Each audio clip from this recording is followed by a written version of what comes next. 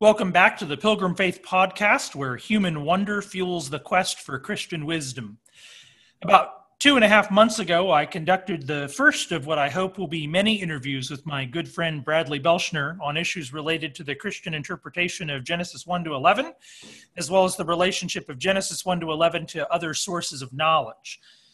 To get a sense of the method that Bradley and I are operating under it, I'd recommend starting with that video before you watch this one if you haven't seen it. Last time we discussed Genesis 1 to 11 in a somewhat general way. What we will do in subsequent discussions is talk through individual texts or challenging issues that face the Christian community as we seek to be faithful to the text in front of our face, but also to conclusions that can be drawn from natural revelation and ordinary providence. Today we're going to talk about the relationship between the fall of man and death. For many young earth creationists, this issue in particular is a linchpin of their system. That is one of the major problems, presumably, with an old earth cosmology, which usually assumes animal existence prior to man, is that this view would have it that animals suffered and died prior to sin. And if so, then, so the argument goes, we have severed the relationship between death and sin and made death a natural feature of God's good created world. And if we've made death a natural feature of God's good world, then we've essentially collapsed creation and the fall. Maybe more heady sorts would want to accuse of some sort of ism, like Gnosticism or dualism here. But is the matter so simple? What does the Bible have to say about especially the death of animals? And what about the history of Christian interpretation? We ask the latter not only because it is helpful to glean from the wisdom of those who've gone before us, but because it is helpful to see the various that various options arose in church history far outside the development of modern biology and geology. This helps navigate around the claim that we'd only come to these positions if we were trying to wag the exegetical dog with the scientific tail. But if such exegesis was available, and frequently so in the pre-modern period, such a claim is made vacuous in principle. In any case, today we'll focus on the question of the suffering and death of animals and how this fits into our theology of creation. And so, number one, and I'm going to pose these to Brad and then interact with him since he knows more about this than I do. So question number one for our good guest. Our plan is to focus on animal suffering today, but it is perhaps worth discussing human mortality prior to the fall first.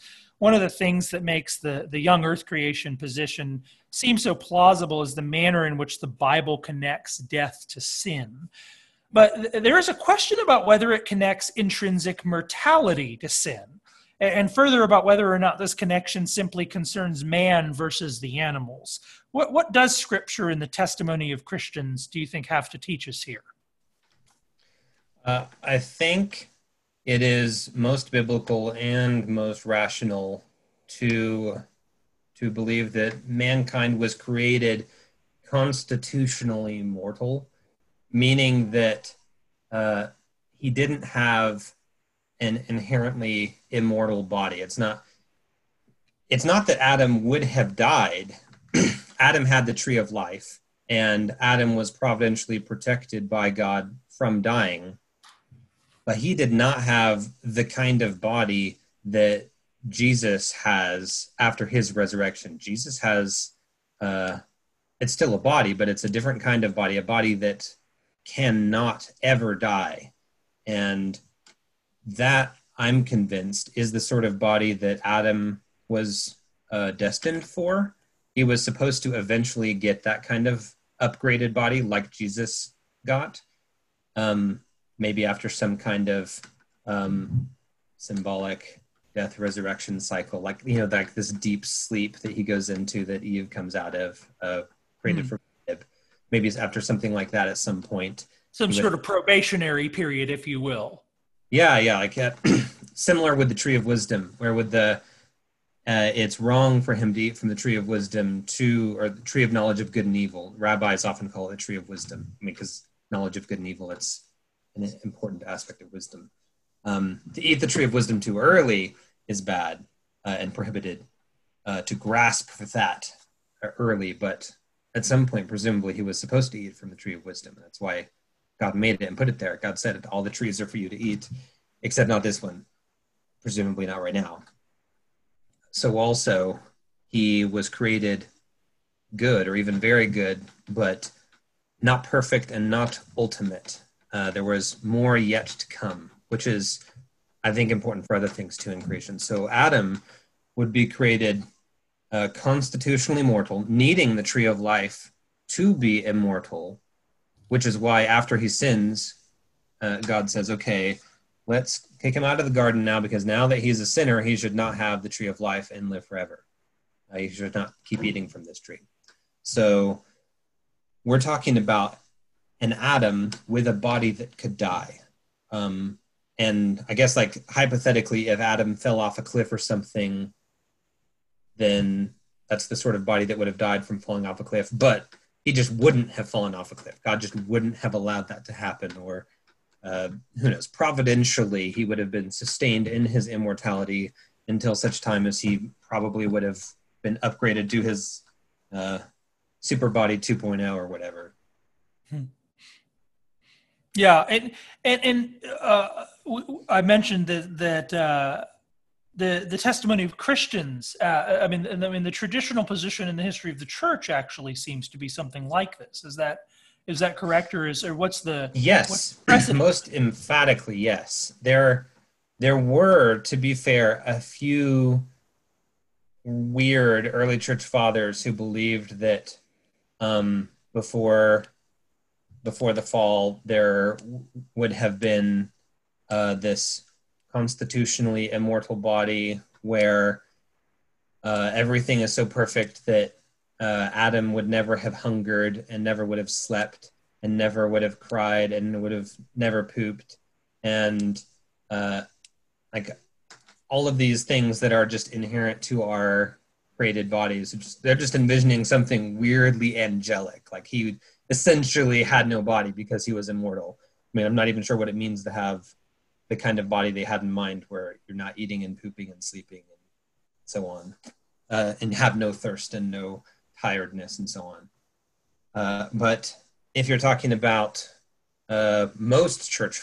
fathers, most of them do assume that you have both animals and humans capable of death, and humans before sin providentially kept away from death, and after sin allowed to die and condemned to death. It is through Adam that sin enters the human race, because it is through Adam that sin and death enters the human race, of course. Right. Humans were never supposed to die. That is very, very clear biblically and doctrinally and so on. Humans were never supposed to die. But it's different saying, therefore, humans physically and constitutionally were never having those sorts of bodies that could die. Right. A very brief aside, kind of follow up from that. This position about the tree of life, the tree of wisdom, is there Jewish precedent? I know in recent exegetical traditions, there's a number of scholars who argue that Adam would have eventually eaten from the tree of wisdom as perhaps after a probationary period. Is there a church historical or Jewish precedent for that exegesis? There is precedent. I can't remember. I think Irenaeus held to it. That's the one example I can think of in church history. I mean, there might be others. I think Irenaeus said it, but I wonder if there's a Jewish precedent as well. Oh, there's certainly a Jewish precedent. I'm not very familiar with specific names of rabbis, and I get them mixed up too, so I can't give you names there. Sorry. Okay, no worries. You can Google it. I'm sure it won't be too hard. Fairly easy to find. Yeah. All right. Following up from that, then, what evidence complicates the view that to be a carnivore, for instance, is intrinsically fallen? And this is one view that young Earth creationists have a lot of time, that carnivorousness, being a carnivore, is intrinsically fallen. And what do we do with Genesis 9 and all of this? Some people want to say that particularly human consumption of animals is something that right. happened significantly after the fall, though I know that there's some historical debate about that as well. But let's take that first part first. What do you think complicates the view that being a carnivore is intrinsically fallen? What biblical evidence, for instance? Well, to take a step back here and think about it, the broader argument, the steps that I go through to think about this is I think, okay, number one, man has this constitutionally immortal body, even though he never would have died without sin. And secondly, if man's body was mortal, how much more then were animal bodies mortal? I mean, obviously animals were mortal. And that is a nearly unanimous opinion in church history before the modern era. And thirdly, then, it makes sense that man would have been allowed to kill animals and to eat meat even before the fall, which makes sense partly because when you think about, okay, if Adam's walking around the Garden of Eden, suppose he, steps on an ant, animal death has now occurred. Like he killed an ant. Yeah. Like, oh my gosh, but I mean, technically, yeah, he killed an animal, even if it was just an accident. And I don't see any reason to think that would have been impossible to occur before the fall, that Adam would have stepped on an ant. And so also for Adam to eat meat before the fall, I think makes sense. And Calvin talks about this too. Calvin thinks that they were allowed to eat meat before the fall. In fact, almost all the reformers believed that man was allowed to eat meat before the fall. Bavinck talks about that.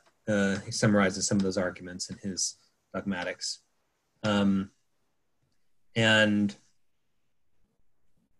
if you're, in Genesis 1, it talks about the creation of the animals, and the vocabulary it uses on day 6 when it's talking about the creation of the animals is, one of them is the term for domesticated animals specifically. So it actually says, like, and God made day 6 the domesticated animals, which is interesting because why on earth would Adam have domesticated animals before the fall? And what is he doing with these? I mean, it's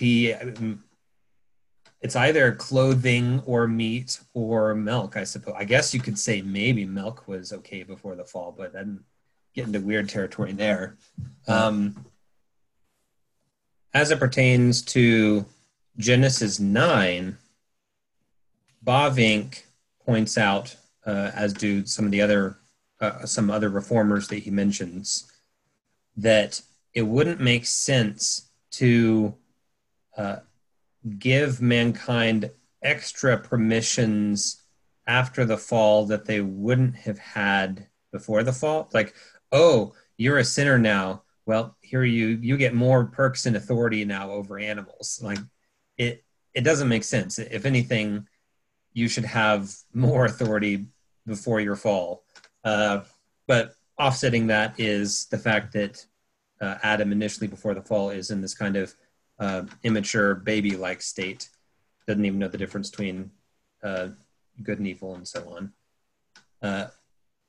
So I think it makes sense to say that God would have given him animals to eat before the fall, and he had domesticated animals and so on.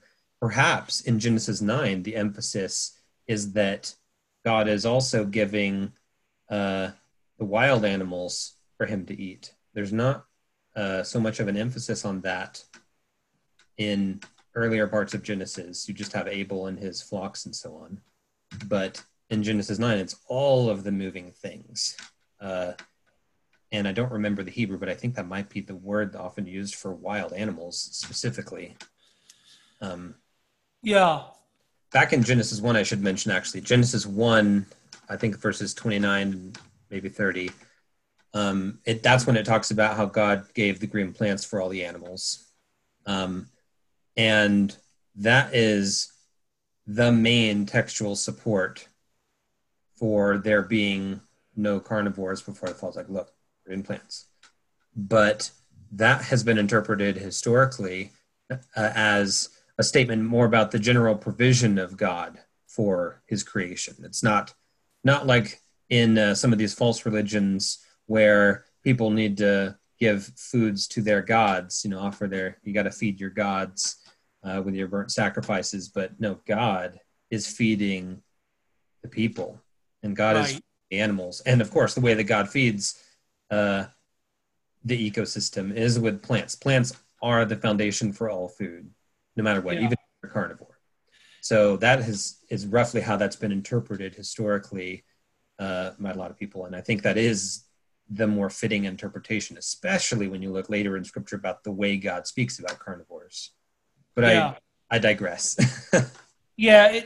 Just kind of piggybacking on some of that, it's interesting to think about Cain and Abel. And this happens all over Genesis, it seems to me, especially in Genesis 1-11, is that you see kind of later covenantal categories sort of put into the proto-history. So, Noah's animals were clean and unclean, for instance, which is real interesting. Like, where did the distinction for Noah between clean and unclean animals come from? But this is the portrayal. And then similarly with Cain and Abel, you've got two persons, and perhaps this in part represents sort of your sedentary and your nomadic peoples in a certain sort of way. Not that I'm saying Cain and Abel aren't historical, but they nevertheless are sort of prototypes of these kinds of types of people in the ancient world. But they're sacrificing. I mean, the idea is that we're offering, Abel keeper flocks, and Cain has if I'm remembering that correctly, Cain has the grains. And this sounds very much like the Hebrew sacrificial system, which people did actually participate in with food. People who sacrificed to God actually ate some of the, God accepts the sacrifice of the animal that you give, but they also ate part of that sacrifice. Yeah, right. And so there's some, it seems like, and I want to say, and you might know more about this than I, there are some six-day creationists, if I'm not mistaken, who aren't actually opposed to men eating animals or animal death in all forms. Oh, yeah. Actually, so one of my favorite biblical exegetes, James Jordan, he affirms animal death and predators before the fall. So also Peter Leithart. I mean, those are modern guys, but right. You have a lot of folks historically who affirm that. Thomas Aquinas, he says that it is most unreasonable to deny carnivores before the fall. Augustine explicitly talks about carnivores before the fall, says that there were carnivores before the fall. Basil the Great, there's a lot of folks. It seems to me, though, based on my limited survey of these primary sources, that the most common opinion historically among theologians before the modern era is that animal death happened before the fall, but sometimes they didn't affirm carnivores or animal suffering, which is an odd position because we tend to conflate the two.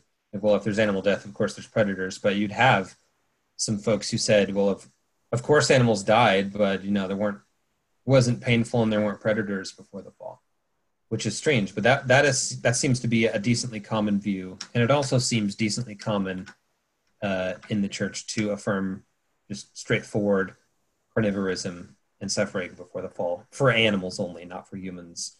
No suffering for humans before the fall, not significant bad suffering anyway, not before the fall. Right.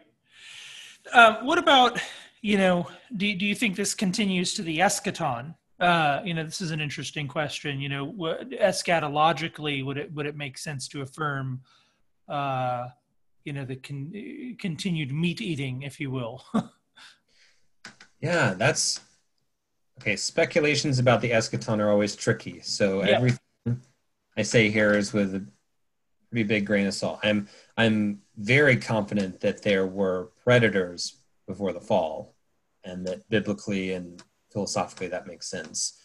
I'm not so sure about in the new heavens and new earth what happens. I think personally what makes most sense is that there will not be animal suffering and not predation as we know it now, at least in the new earth. I think that we are right to intuitively look at animal suffering and say, okay, this is not ideal. This is something not great about this.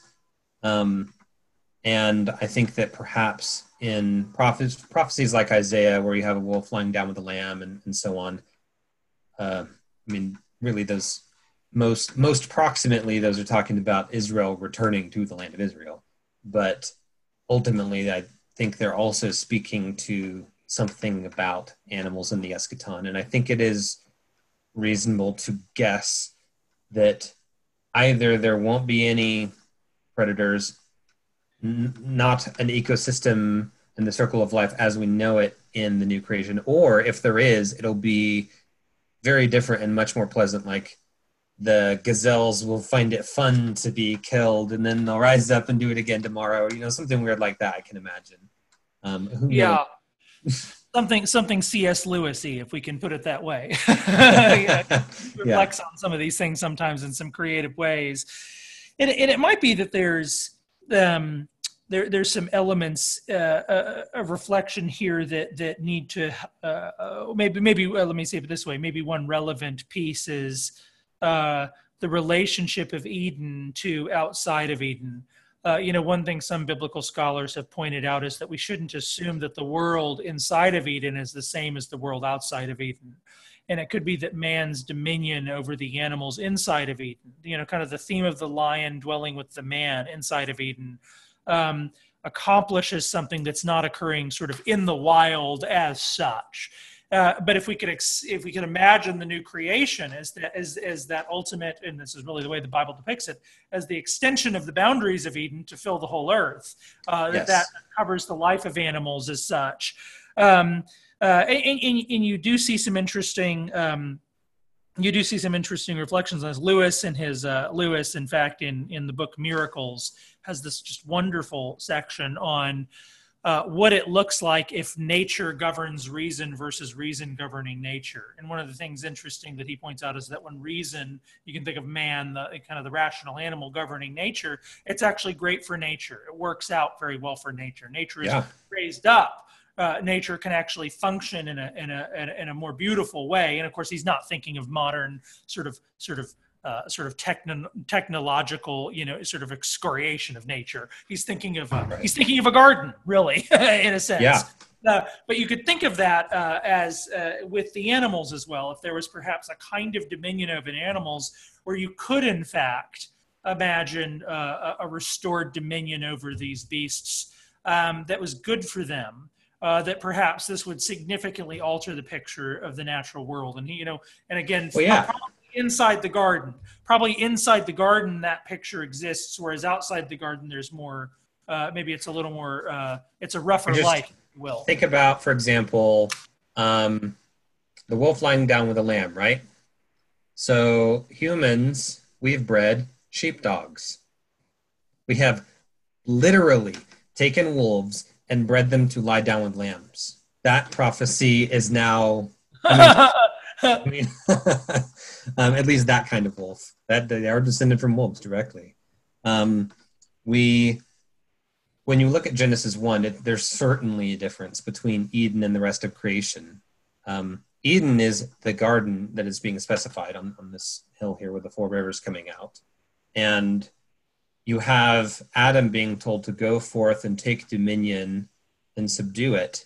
That verb in Hebrew is the same verb given to Joshua, talking about taking conquest of the land of Canaan. Like, it's kind of a violent verb. It's like, now go forth and conquer, Adam. And presumably then there was something to conquer. And this is not all this tame, wonderful, well-tended garden.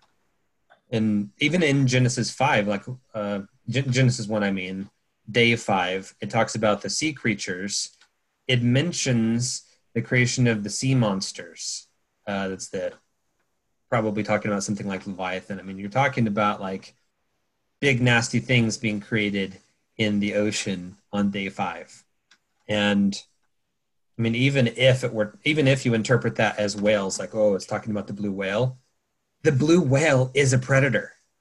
Right. The blue whale eats krill. That's off limits for young earth creationists. And in terms of, well, young earth creation is Right. that whales Right. evolved after after the flood.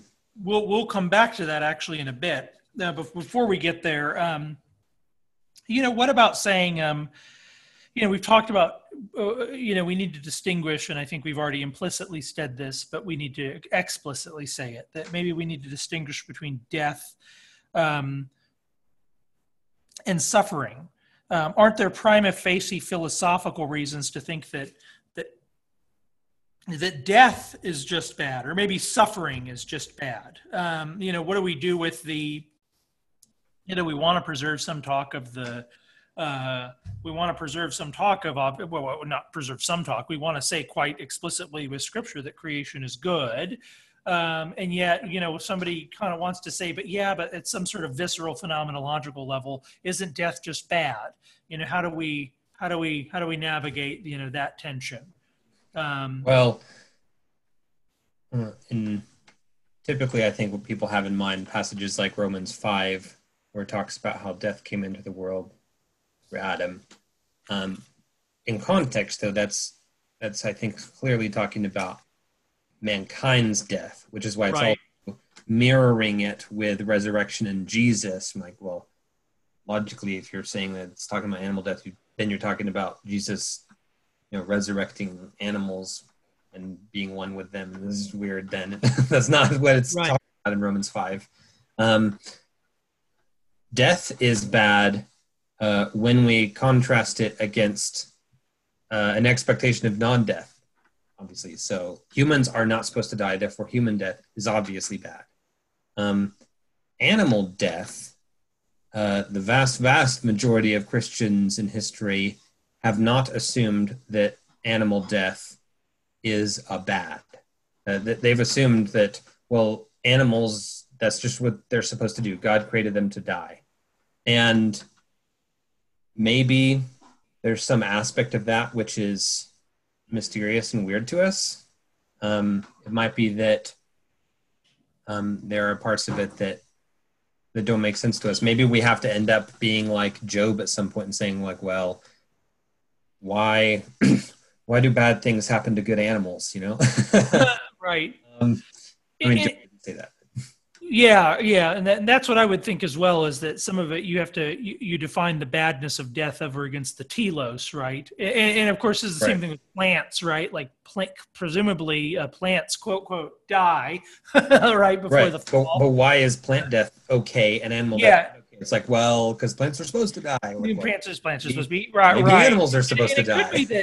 It could be that the issue is really then one, as I mentioned earlier, it could be that the issue is then one of suffering. I mean, you could kind of imagine, and again, Lewis sort of had the imagination to sort of get at this, that you could almost imagine a world in which animals sort of joyfully and willingly give up their life, without some amount of like sort of miserable suffering, for the sake of being absorbed in something higher, which is mankind, or the food chain, or whatever. But so that you could imagine this actually being a peaceful sort of delight, that like my existence serves some greater purpose. And so, not that they think of it consciously that way, but that this would not be a resisted. And in fact, it's kind of Noah, where you talk about animal resistance.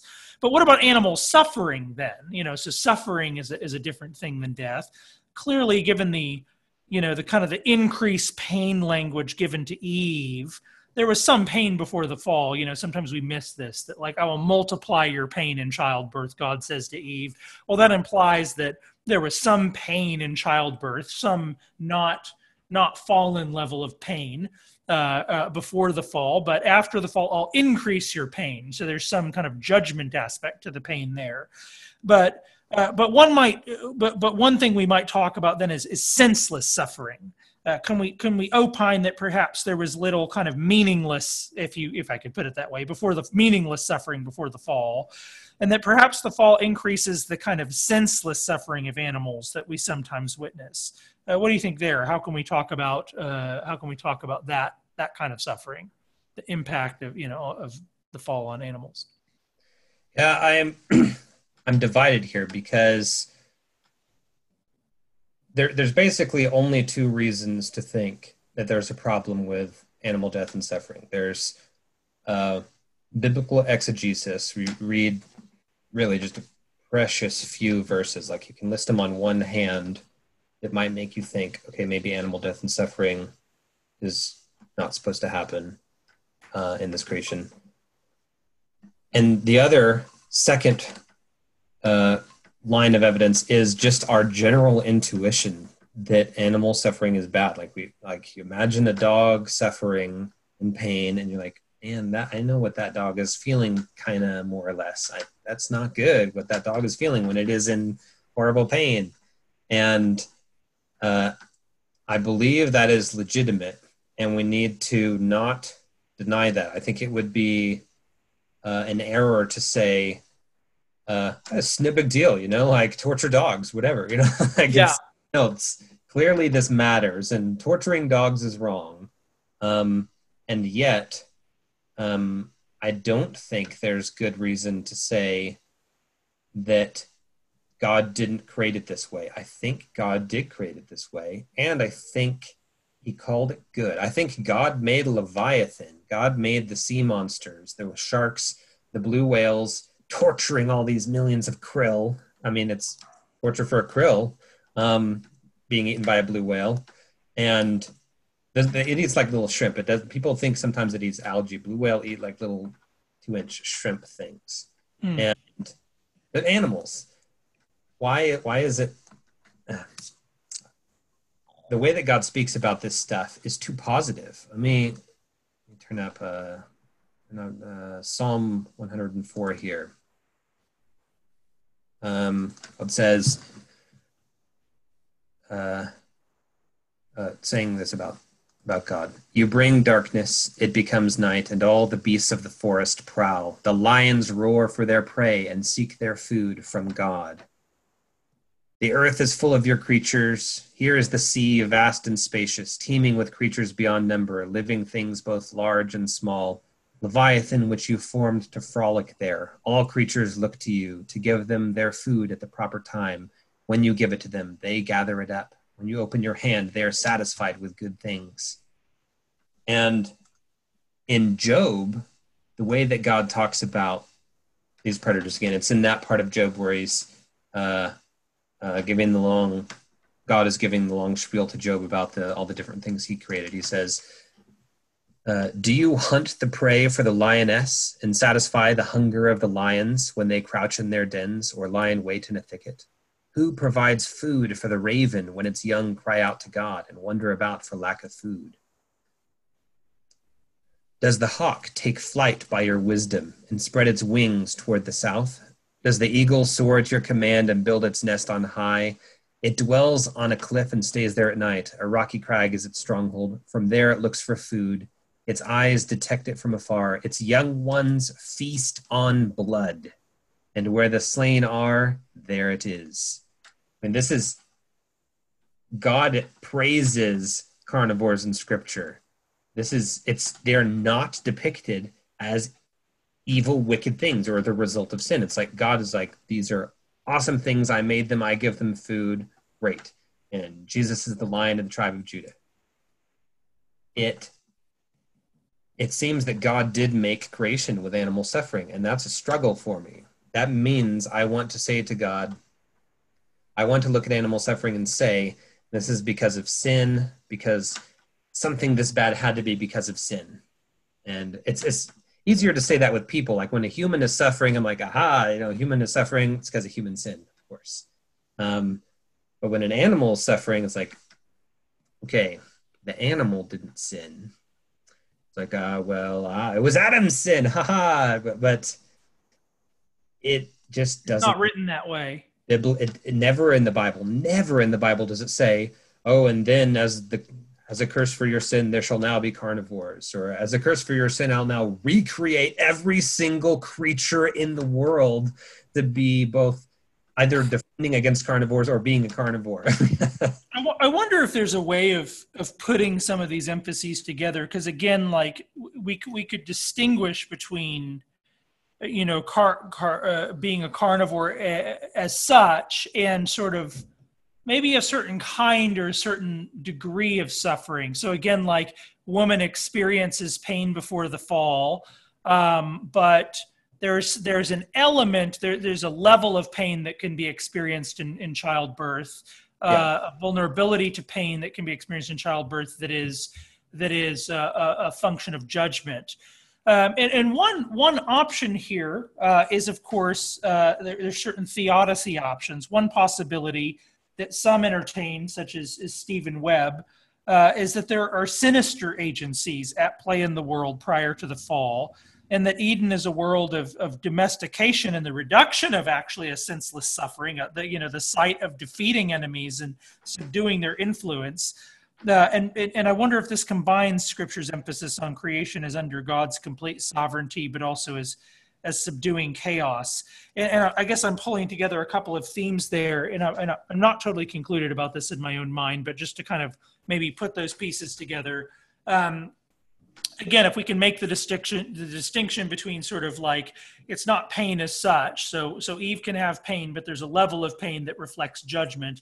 And in the same way, maybe we can say that there's a level of kind of carnivore pain activity among animals that it has a C.S. Lewis-like imagination, and these verses of Scripture that you've mentioned could see as a good thing. But perhaps there's a level of malevolence that indicates perhaps the activity of sinister agents sort of intruding in the process, if you will. I mean, certainly Satan, for instance, in the garden, the serpent is prior. He seems to be a character that comes from outside of the garden, right? He kind of slithers in there, and that's sort of the way it's portrayed. And there's a lot of biblical detail we could get into on this that we can't get into right now. And I want to think of the work of Mike Heiser here. And interestingly, even in ancient sort of ancient myths, and I find this really interesting. Actually, in original Zoroastrianism. Not that Zoroastrians are our spiritual authorities, but I find it interesting.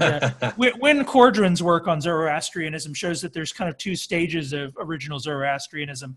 That the version we know of is sort of a ultimately dualistic form. In other words, creation is just intrinsically sort of this battle between the good and the dark or whatever. But he argues that's actually a development in Zoroastrianism. The actual original version actually did have being and God and the good as prior to any evil, but had nevertheless that evil sort of started attacking and intruding on the process very early. So the moment sort of God starts the creative process, there's sort of agents that rebel, if you will, and are attacking the process and trying to kind of trip it up. And it's interesting that of course, you see this maybe reflected in a lot of ancient Near Eastern cosmologies where creation is kind of an act of war, right? Like the creation activity of the God who's victorious is the one that triumphs over whatever is trying to kind of prevent this creative process.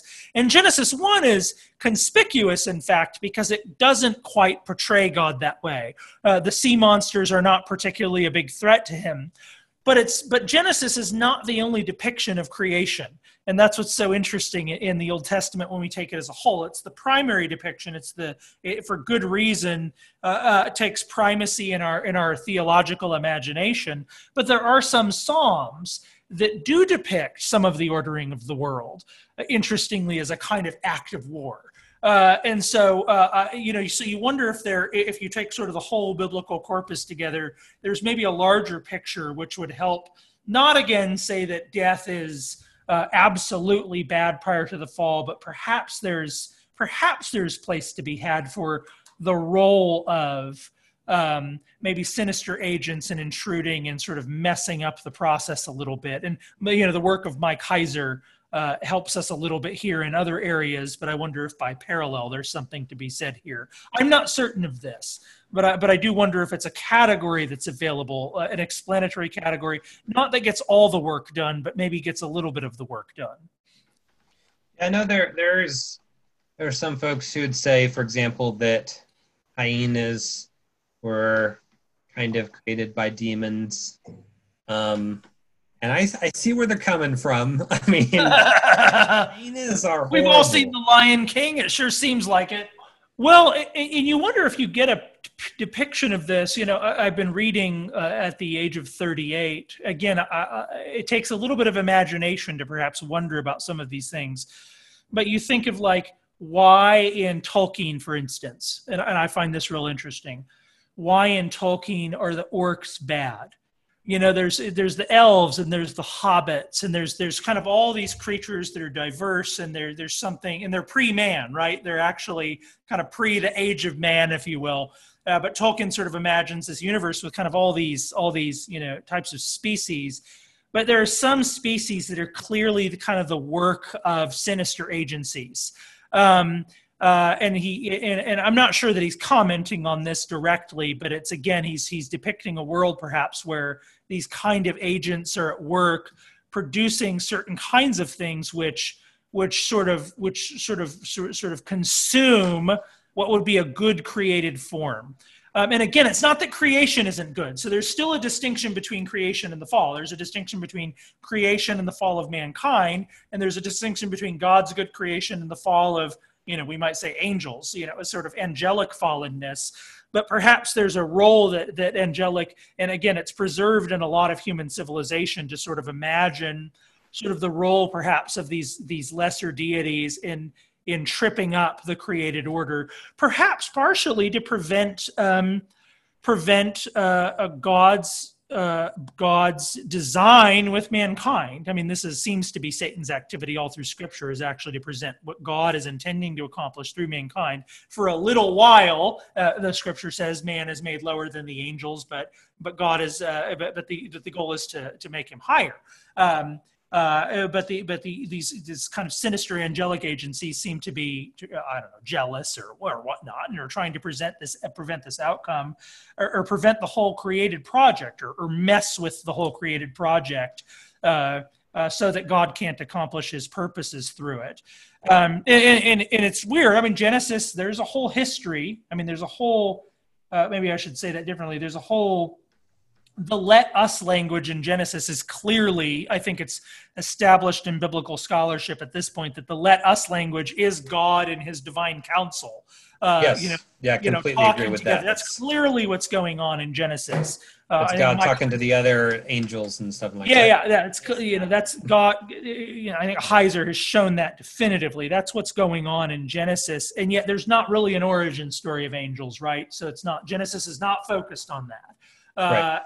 But so I should add, we don't really know what angels do and don't do in creation and in biology. We're talking about maybe demons making hyenas or something. Right. Personally, I should have, by the way, sidebar here, I should have said this in the last interview. Some feedback that I got from the previous talk that we did was that I should be more upfront about my views on the age of the earth and stuff like that, and not try and be too nice. In our last talk, I was too nice to young earthers, apparently. And I see that now in retrospect. I was almost patronizing in retrospect, and I don't need to do that. I'm convinced that the world is old, and that common descent of some kind happened biologically. I don't necessarily think that it happened according to neo-Darwinist mechanisms. In fact, I'm strongly convinced it did not happen. Did not happen according to neo-Darwinist mechanisms. It's not random mutations that cause all these creatures to come about. That's philosophically impossible, and there's not empirical evidence for that. Right. And the reason that I'm convinced that the world is old and that common descent happened is because I think there's a lot of great natural evidence for that, natural observations that you can go out and look at, you can pick up a book and read. I'm not taking scientists' word for it, at least not any more than I'm taking their word for it that those rocks are really there and those fossils are really there, the basic stuff. I don't just trust them, otherwise I would be a neo-Darwinist. Right. And I'm not really sure how to interpret parts of Genesis. And I'm tentatively okay with that. I think Genesis is complicated literature. It's more complicated than the rocks. The rocks don't tell a very complex story. The rocks don't tell you very much about the world. The rocks tell you a very, very narrow thing, actually, but what they do say, that very narrow thing they say, is so clear and hard to refute. And so I think the world is old, and I need to figure out how I've been misinterpreting parts of Genesis. That doesn't mean Genesis is infinitely flexible, but it means that there are ways in which I personally have been misreading it as teaching that the world is young, for example. But anyways, that's sidebar. Yeah. About angels, it's not really clear to me how normal angels might or might not be involved in biology just normally. So if I'm taking for granted here that common descent happened, that all these animals are descended from one another historically over millions of years, well, that doesn't happen naturally. It can't happen naturally. It's maybe some parts. Maybe you could get, flying squirrels from squirrels. Maybe. I'm not even sure about that. But some of the bigger jumps, especially, like you certainly can't get an animal from a plant. It's a different kind of soul. An animal, right. Conscious soul, a sentient soul, not a reasonable soul like ours, but an animal has a different kind of soul than a plant. It's a higher being than a plant. You can't get an animal from a plant. You can't get life from non-life also. Like there must be something supernatural involved in the descent of biology and in the different changes of biology. I don't know how often or how many times it needs to be involved. Maybe all the time. But maybe angels are very, very frequently involved in biology. Maybe common descent is primarily mediated by angels. And maybe some of those angels are bad and made hyenas. It does seem to me, when we look at, again, Genesis doesn't depict creation this way, but some of the Psalms do depict creation as sort of warfare, which is very common language about creation in the ancient Near East. And it does seem to me that, it's possible that you could read Genesis as sort of an achievement of God, where the creation that he intended is actually brought about. Now, of course, Genesis 1, again, is not directly doing that. Genesis 1 and 2 are not teaching there was a war in Eden was sort of God's success in that war, but in combination with other passages. The closest you get to that in Genesis is the emphasis on overcoming chaos. It's tohu vavohu and God bringing order to this chaos. Right. But that's a little different. Yes, there could be at least sort of cryptic allusions there, and tohu vabohu, when you look at it in Jeremiah 4 and all the passages where tohu vabohu, formless and void for those who don't know Hebrew, when darkness, tohu bohu, these are all negative terms in the rest of the Old Testament. Yeah. It's always God bringing you out of tohu vabohu and darkness, and so there's this kind of overcoming of the primordial chaos, if you will. And so the ordering of Eden is kind of the final triumph. But there's other passages that predict this that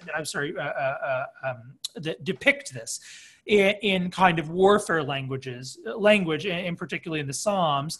None of which is to again say something that's particularly dogmatic, but one does wonder if there is some room to say that some of what we see in the natural world is the vestige of, and again, especially if we recognize the distinction between what's achieved by God in Eden versus the rest of creation, and then that order is meant to be expanded to the rest of creation. Fill the earth with this kind of Edenic existence. Right. It's possible that that's in part overcoming the activity of some sinister agents, and it's not unfitting. I'd want to. Go ahead. Sorry, you continue. I was just going to say real quick, that's not unfitting to the way we see what we do actually see depicted of angelic activity in the Old and New Testaments. It's not unfitting to what the revelation that we do get about them, and is actually fairly consonant with the depiction or the parallel depiction of such things in most, sort of the world's literatures that, where we see their depiction and sort of memory, if you will, their deep memory of these kind of agencies. So it's, again, there's some speculation here, but it's an available category, I think, and in trying to interpret everything there is to say about the natural world and some of the problems that come up. And I'd want to be wary of emphasizing the sinister aspects of creation, especially creation outside of Eden, too much. I'm not sure. First of all, I'm not sure if any of it should be called sinister. I think that the whole thesis is something I'm not sure about. And I do mean that. That's not just a nice way of saying I disagree. It's like, I'm just not sure about if demons made hyenas. Maybe God made hyenas and God thinks hyenas are awesome. I don't know. But I also think we need to be careful of swallowing too much of the Darwinistic emphasis on the natural world as this vile place of suffering and death. Nature red in tooth and claw. Right. It's mostly nature is about cooperation and symbiotic relationships and stuff. Like mostly nation is like, wow, look how many things can coexist and get along. And I don't think it's particularly nature red in tooth and claw for blue whales to eat krill, for example, even though that's predation. I mean, Richard Dawkins will talk about how even trees being tall and having trunks, he calls that warfare, because he's like, they're all fighting to get the light, that's kind of true. They are fighting to get the light. But we don't have to emphasize creation, the natural world, as this incredibly violent thing. We can mostly think of it as peaceful cooperation and symbiosis and some emphasis. But then also what you're saying about Eden is important. We need to recognize three different levels that are operating here, three different kinds of goodness. You could think of it as all of the created world outside of Eden, the stuff that Adam is supposed to go out and conquer. That's one thing. And that is clearly not as good as Eden. Whatever that means and whatever that looks like, it's clearly not the same as Eden. And he's supposed to do something Edenic to it. So there's the rest of the world, and then there's Eden. And then I think there's maybe new heavens and new earth, which is not the same as Eden. It's better than Eden. So like good, very good, best. And maybe that maps onto something like wolves. Yeah, wolves are good. It's cool. And like lions and wolves, it's great. God praises them. That's good. But it can be better. We can do like sheepdogs, which are still eating meat and dog food and stuff, but like, hey, that's better. And then in the eschaton, I'm not really sure, but something even better where animals don't even suffer. We can maintain that animal suffering is not ideal. We can even strive to limit animal suffering so far as we are involved in it. We can limit the suffering of our animals and so on, and even of wildlife.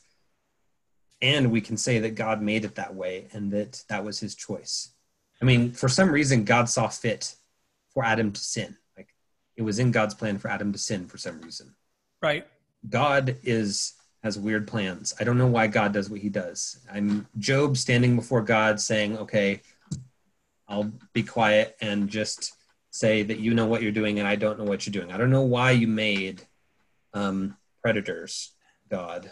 And I don't know why, or maybe you allowed demons to make hyenas. And even if you allowed demons to make hyenas, I can't tolerate saying that demons made all predators. Right. Oh, certainly not. Yeah. And that's where you'd maybe want to make, again, that distinction between sort of like, pre-fall and childbirth labor and the judgment labor.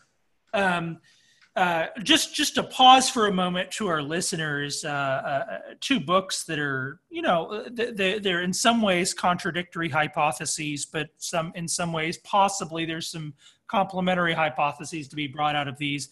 But two people that have thought very deeply about this that Brad and I have engaged personally is John Garvey's God's Good Earth. I'll hold it up here.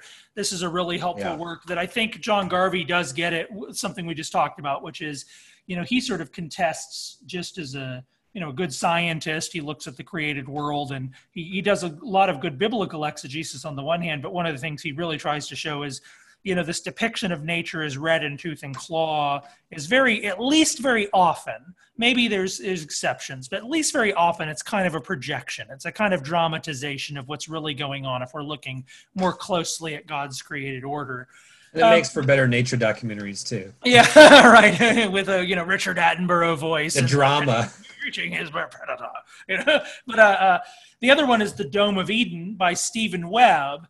And he's the one that Webb died tragically just a few years ago. But he's a somewhat speculative person, but a very thoughtful person, and does entertain, at least bring up the conversation of the potential role that more sinister agencies took in some of the features we see in the natural world. And these are emerging conversations. I mean, one of the reasons Bradley and I are doing this, is that we're there's a lot of questions to be asked that are difficult, and a lot of hypotheses out there, and we're trying to talk out loud about them. And in fact, this is one of the reasons we invite listener feedback. If you have any thought of your own that would be helpful along these lines, we would love to hear it. But Brad, just moving on. That first book, though, I'm especially a big fan of that first book, God's Good Earth. Not so much a fan of that second book by Stephen. God's Good Earth. You guys should get that book. That's a great book if you're interested in this subject. Yeah, God's Good Earth. Just moving on then. What are good? Just for those who maybe come from a more traditional kind of young Earth creation view about predatory behavior and such. One popular claim out there. Let's talk about dinosaurs for a second. This is fun. What are good? Natural theological reasons to question the young Earth creation here. For instance, is it really plausible that T-Rexes ate plants, or that rabbit legs aren't for fleeing like heck from predators? So I remember when I was a kid, it was kind of commonly claimed among sort of your Answers in Genesis or whatever, something like this, that the teeth in T-Rexes don't have a deep enough whatever to have eaten meat, so they couldn't have been meat to take bites. Yeah. So they must have been plant eaters. What do you say to these kinds of retorts? Well, it's more interesting to think about it from an ecosystem perspective. Thinking, like, let's do this thought experiment here. Think animals who don't die. Animals not dying. Okay, so how far are we willing to take this? Are we saying that, like, plants don't? Of course, plants die. Okay, so plants still die. Okay, so, but then you have bunnies. Say rabbits are reproducing. Rabbits reproduce at a pretty crazy rate. And rabbits keep producing. They multiply. They fill the earth. They really fill the earth. Right. Okay, so we can't have too many rabbits. So apparently there comes a point where rabbits stop. Like, rabbits no longer multiply. Like, they're no longer as, and not just animals, but like all creatures. Like, soon the world is full. Nobody reproduces anymore. There are no more milk in the world, no more babies in the world. It's children of men, or children of animals, or I don't know. Crazy analogy.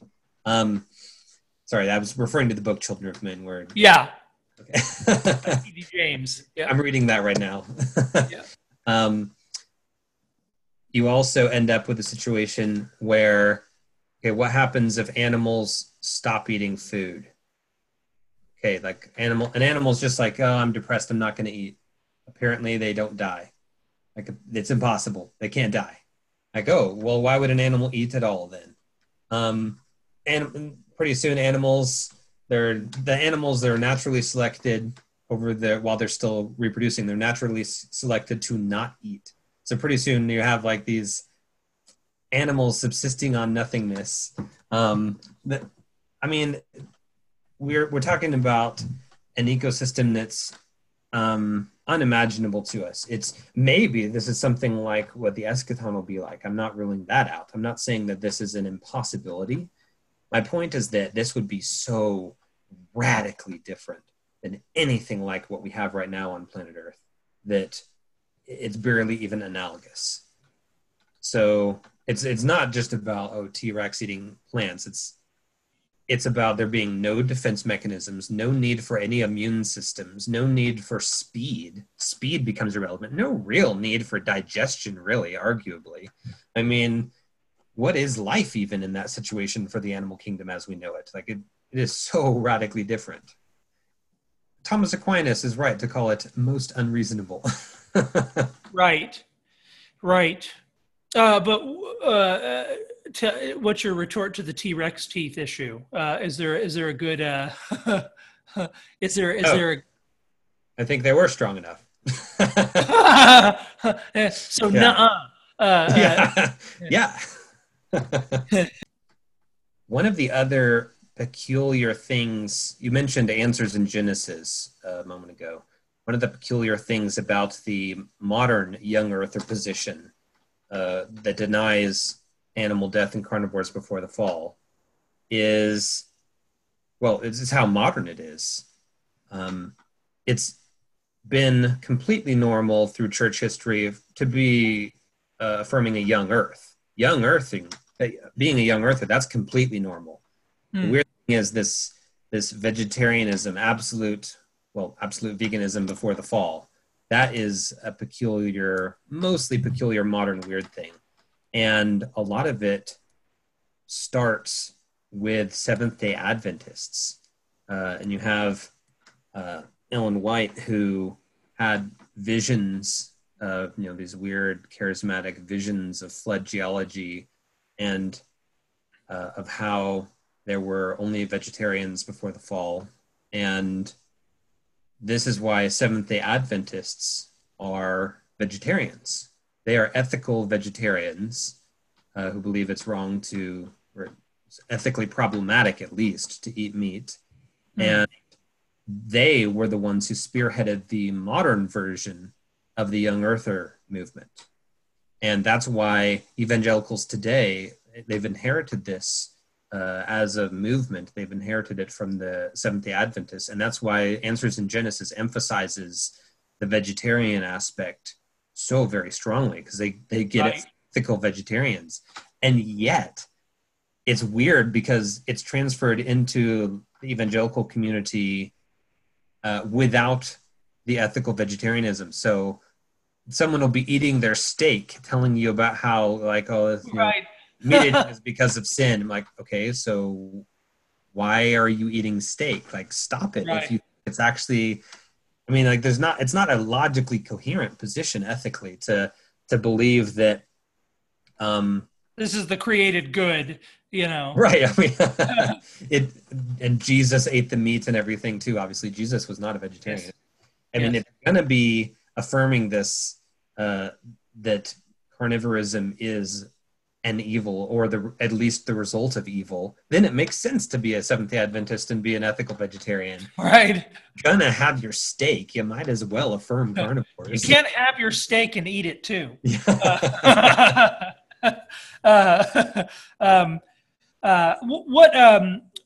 For those who are interested in the historical origin of the modern version of, obviously, I think Andrew Brown has written I think his name is Andrew Brown, if I'm remembering his name, has written the work on the interpretation. In my interview with Derek Peterson, he mentioned this. Has written the kind of history of interpretation of Genesis 1. But for those who are interested in the history of modern young Earth creationism, where would they go to look for that? The information you just said. Oh, I'm not really sure. I think Ronald Numbers does this. Yeah, his book is good. Yeah, Ronald Numbers. And that's what I meant to say. Yeah, Ronald Numbers. I could be wrong, but I want to say Davis Young might do some historical work on this as well in The Bible, Rocks, and Time. I think, I don't know if he mentions this carnivorous of it, though. He doesn't mention the most of the carnivorism stuff. In The Bible Rocks in Time is an excellent book. Highly recommend that one. Yeah. It mainly talks about geology and geological understandings throughout church history, and to a broader extent, the history of creationism. It's more of a section of the book, not the whole subject of the book. Right. It is a good overview. Right. Well, perhaps we can summarize what we've said here to get a whole picture. Just to throw out some claims there for our listeners who might want to, sort of keep some of these things in their head. Some of the things to think about are whether or not man and animals were created mortal, but man's destiny was to live. So maybe it's possible that animals died a good death. If we were trying to synthesize everything we've said, maybe animals died a good death without tons of senseless suffering before the fall. And maybe it's possible that sinister agencies post God's good creation have always been trying to intrude in that process. Again, there's some speculation possibly there. But then you have this issue of the Eden. There's also this distinction between God's good creation and the better creation, if you will, of Eden. The world of Eden invites man to kind of, this isn't stating it very technically, but it's, you could put it this way, put the kind of finishing touches on creation while subduing God's enemies, the serpent. And maybe this looks like it's possible that in fact, inviting animals into the world of Eden actually was relieved of some of that suffering outside of it, and even perhaps participated in the fulfillment of their nature and their ordering. Again, one thing that's so interesting in Lewis is that when reason orders nature, actually nature becomes more itself. It doesn't become less itself. And maybe man's destiny, if we were to then take that third tier, Eden is meant to become eventually the new heavens and new earth, which is, good, better, best. World outside the garden, good. Eden, better. The new heavens and new earth, best. Maybe man's destiny was always to achieve a kind of life that could not perish even in principle, and to extend God's final good reign to the world and be crowned with immortality. But then, and this is where death is a grief in Scripture, where it does portray it as a grief, is that in man's refusal, in Adam's refusal of the life that God offers him, he then spreads death to himself and then disorder to the creation in general, however we would articulate that. But, putting all that together, Brad, how does this help us with the Christian ethic toward animals? How should we've talked a little bit about this, but maybe we can make it more explicit now. What is the destiny of animals? And what does Christian labor in the natural world now have to do with extending the reign of Christ, who has achieved the new heavens and new earth in his resurrection in the present? How does the resurrection, if you will, put it in the language of Oliver O'Donovan, how does the resurrection affect the moral order? What does it have to say? What is our final end, if I could put it that way? Our final end with animals and with the natural world have to do with the Christian ethic now toward animals and toward the destiny, toward our treatment of the natural world in that sense. I'm not confident enough in the eschatological details of animal life to draw through implications for that specifically, except for maybe this, that I am sure that we should strive to limit animal suffering that is within our scope, so to speak. So, like when you're hunting an animal, you give it a quick death. When you're slaughtering your cow in your backyard, you give it a quick death. You don't torture it. When you're raising your animals, raising your flocks of chickens or whatnot, you give them good, pleasant lives. You seek to not just minimize animal suffering, but to increase animal happiness. It's an important ethical thing, how we treat our livestock. And it is a great moral feeling in America. Not the greatest, of course, but it is a great moral feeling in America that we do not treat our livestock well. If you've ever been to a feedlot, for example, or been inside one of those huge chicken houses where they raise all these battery chickens, They are horrible places for animals to be. It's basically prison. It's worse. Right. Right.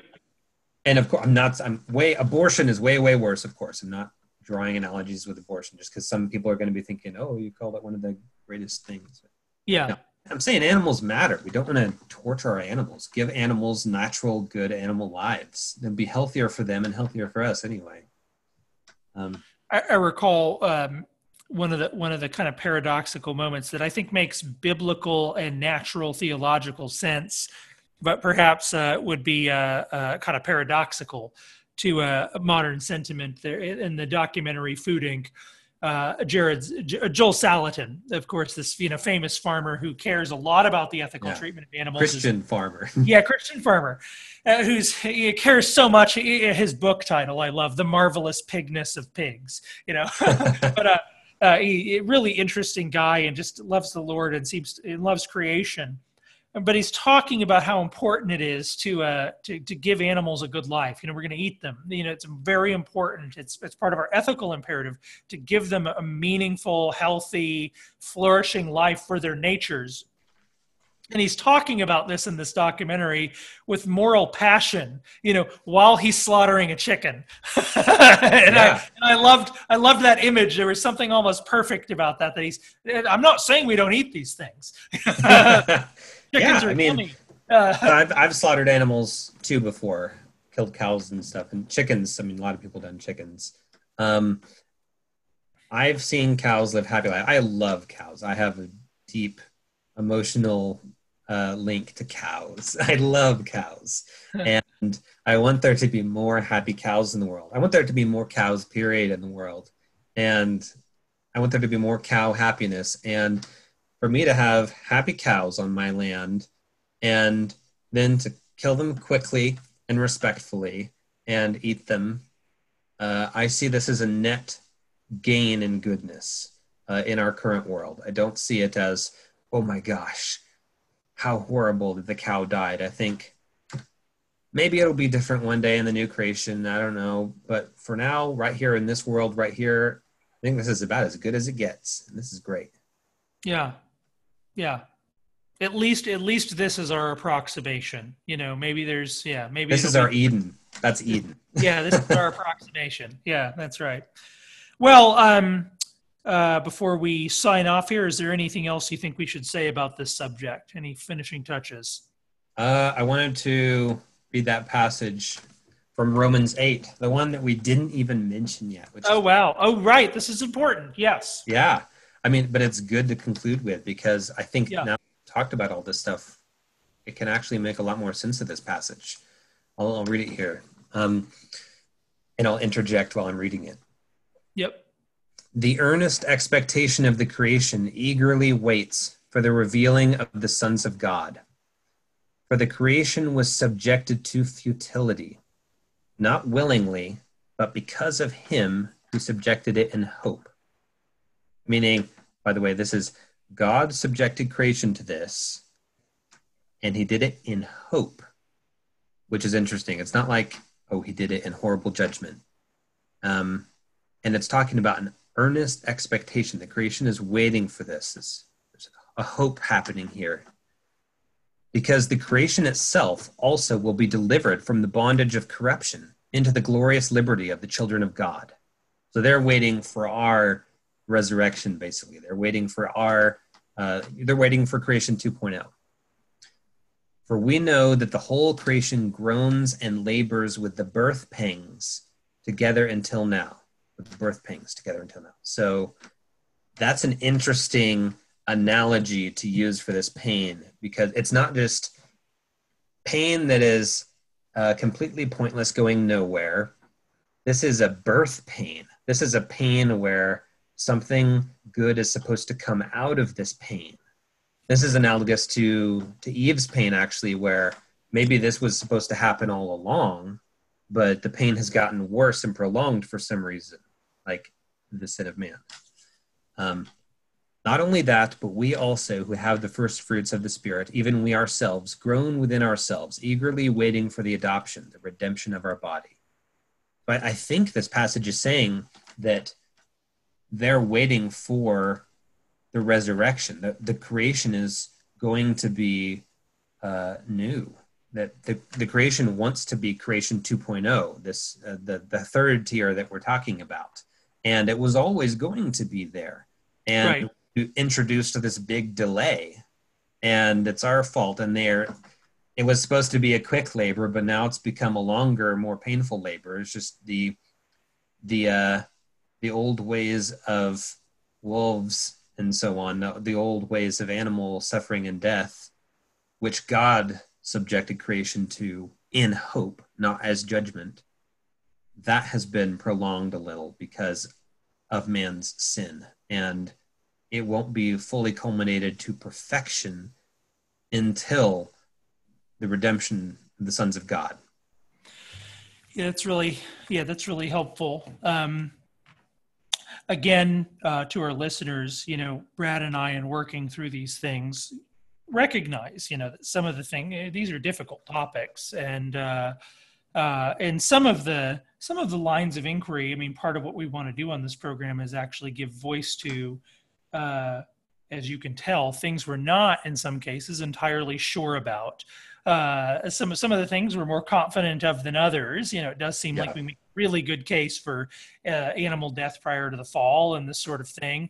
But some of these other lines of inquiry are a little more difficult. And there's works that try to work this out in a more thorough way.